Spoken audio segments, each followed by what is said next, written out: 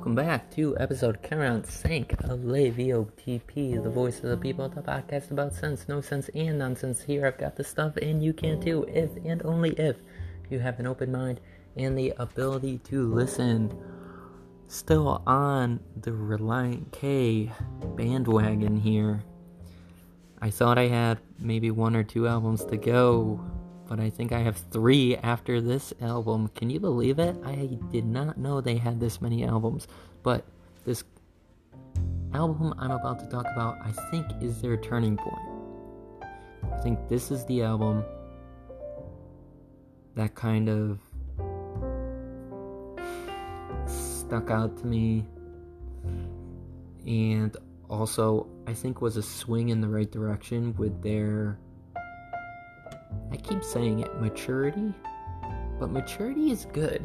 You know, when you first start a band, I feel everybody is like, ooh, you want to be in my band? You want to be in my band? And everybody's just, coming in. They don't know what their sound is going to be. They all have different ideas. They just want to have fun. And that's how it usually starts. And the good bands, after an album or 2, or maybe even 3, that's when you get to their good stuff. And let's start off with the album 57 Years Ago. Here's the playlist. Pleading the Fifth, a cappella. Come Right Out and Say It, I Need You, The Best Thing, Forgiven, Must Have Done Something Right, Given Till There's Nothing Left, Devastation in Reform, I'm Taking You With Me, Faking My Own Suicide, Crayons Can Melt on Us For All I Care, Bite My Tongue, Up and Up, ending with Deathbed. Ending with an 11-minute song, Deathbed. However, I do think it's probably really only 7 minutes, and then they have that break, and then they go into like some secret silly song. So I don't like when bands do that, because say if you like that part at the very end, but you don't like the song if you don't like the beginning part, then you got to get through all that junk to get to the end. I don't like that. What? Just split it into 2, splitting into an extra song, for God's sakes. Or make it make sense. Like, don't have like 3 minutes of emptiness and then you just ramble on about silly crap. Like, I don't think it's anything special that's at the end of that 11 minutes. Like, why am I going to wait the additional 5-6 minutes? And it's a shame, because Deathbed is so good. It's such a good finisher. It's such a good song. And then you wait a few minutes, and then you get to this silly nonsense that, in my mind, it hurts the entire album. It really does, because the rest of it is so good. The rest of it is so good and smart. I love Come Right Out and Say It. I love The Best Thing, Forgiven, Must Have Done Something Right, Given Till There's Nothing Left, Faking My Own Suicide, Bite My Tongue, Up and Up, Deathbed. I mean, that is 1, 2, 3, 4, 5, 6, 7, 8, 9. That is almost 80% of the entire album. I really enjoy, and when I make my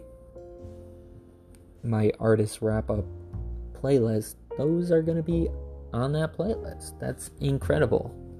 It's incredible. Like, when you get an album that is 75% to 100% positives, that is a good sign. That is a really good sign. And it's so strange. In the beginning, I said like this was their turning point, and it's kind of funny, because when I was reading off the names of this album, everything is pretty amazing until you get to that last song. At the very end, you get to some silly nonsense. Why, guys? Why? Why do you do this? Can't you do this on like some side thing, or maybe an alternative version of this album? Or perhaps don't put it on an album, just put it on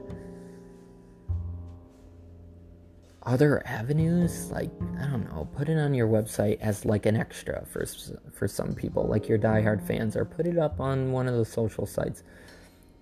I gotta keep in mind though that some of these older albums, social media was not as big or as present, so I gotta keep that in the back of my head so that I'm not, maybe that wasn't the main way to do things back then. But I would say if you knock out that little thing at the end, this is one of their better albums. This is a sweet album, and I really liked when I was growing up. This was the album, like the album art, where they're standing and you're seeing their shadows casted or cast away from them, like at a certain angle. This album, like the artwork, it kind of just spoke to me. Whoever took this photo or whatever, it's pretty iconic. I like it a lot. I do. I think all in all, yeah, this is up there.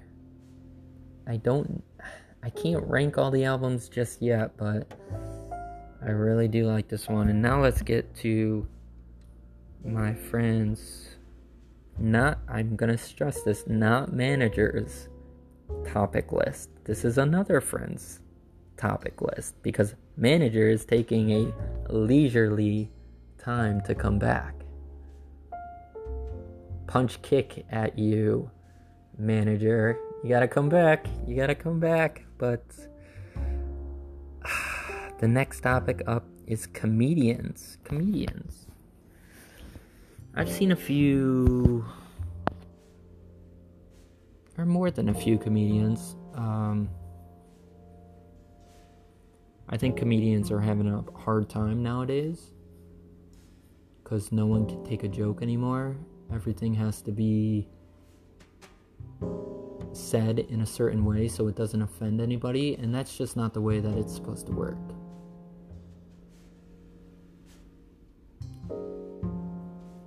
Comedians can only thrive if they're able to say anything that's on their mind. Some people are gonna hate it, some people are gonna laugh at it.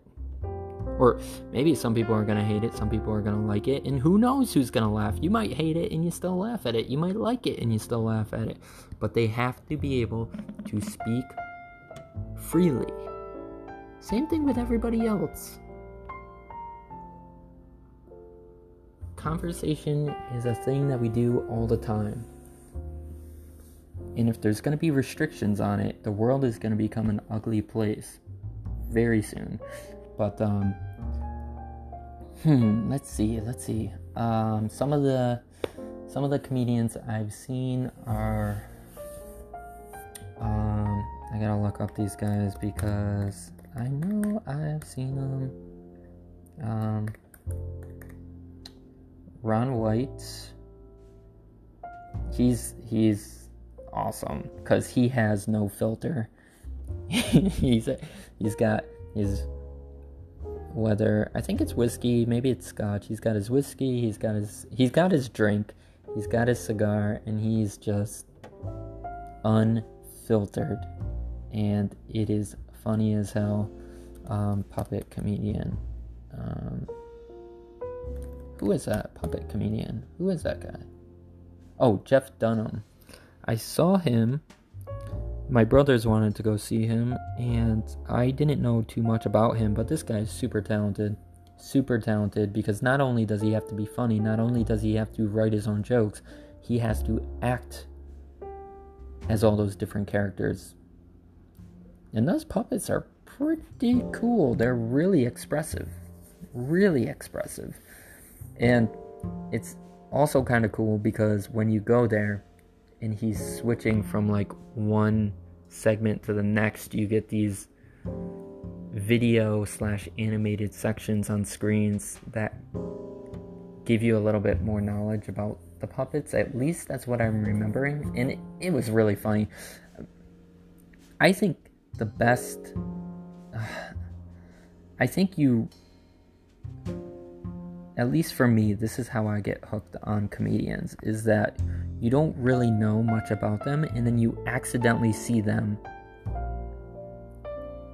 and then you get hooked on them. Because if you know a little bit beforehand, you're going to know some of the jokes that they say and it won't be as funny, it won't be as spontaneous.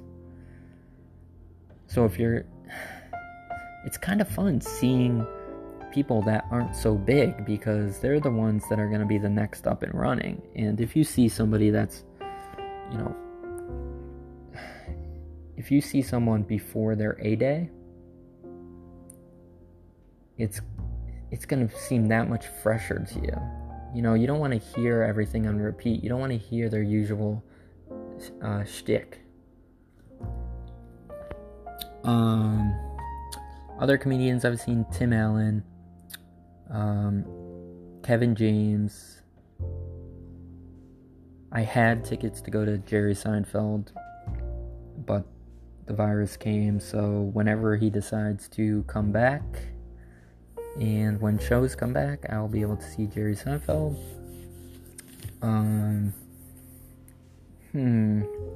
I like what's his name? Sebastian Maniscalco. I like him. However, I feel he fell on, at least to me, he kind of fell off his pedestal when he did the MTV Music Awards. You lose points when you do that kind of stuff. I don't want to see you doing announcements. I don't want to see you doing like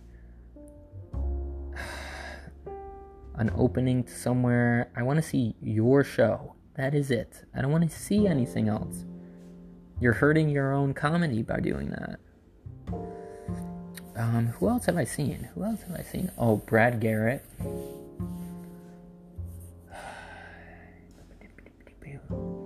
I would say that the most memorable one, though, like at the moment, is when we saw Tim Allen, because that was just incredible. Because I grew up watching the movies he was in. I grew up watching Home Improvement.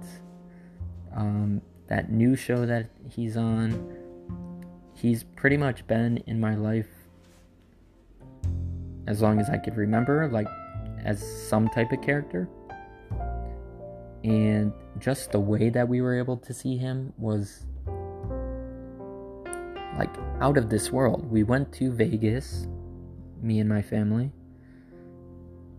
and just for this night, just for this one night, Tim Allen was standing in for Jay Leno.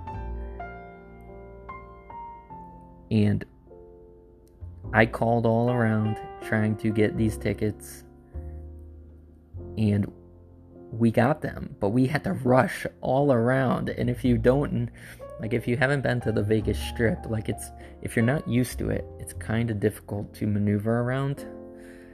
But we found out that he was taking over for that one day. We got tickets. We switched tickets to another show for the next day. And then we had to get from one end of the strip to the other end of the strip. And then we finally got there. And it was amazing. It was so worth it. It was so worth it. If you have people that you really want to see, do it before it's too late. I feel I and my family, I feel we got super lucky by him stepping in for that limited time. Who knows if he's ever going to do that again? You never know. So go out and experience things, especially when things get back to normal. Go out, see things before it is too late. Experience things before it's too late. And this has been episode Current Sync of Late VOTP.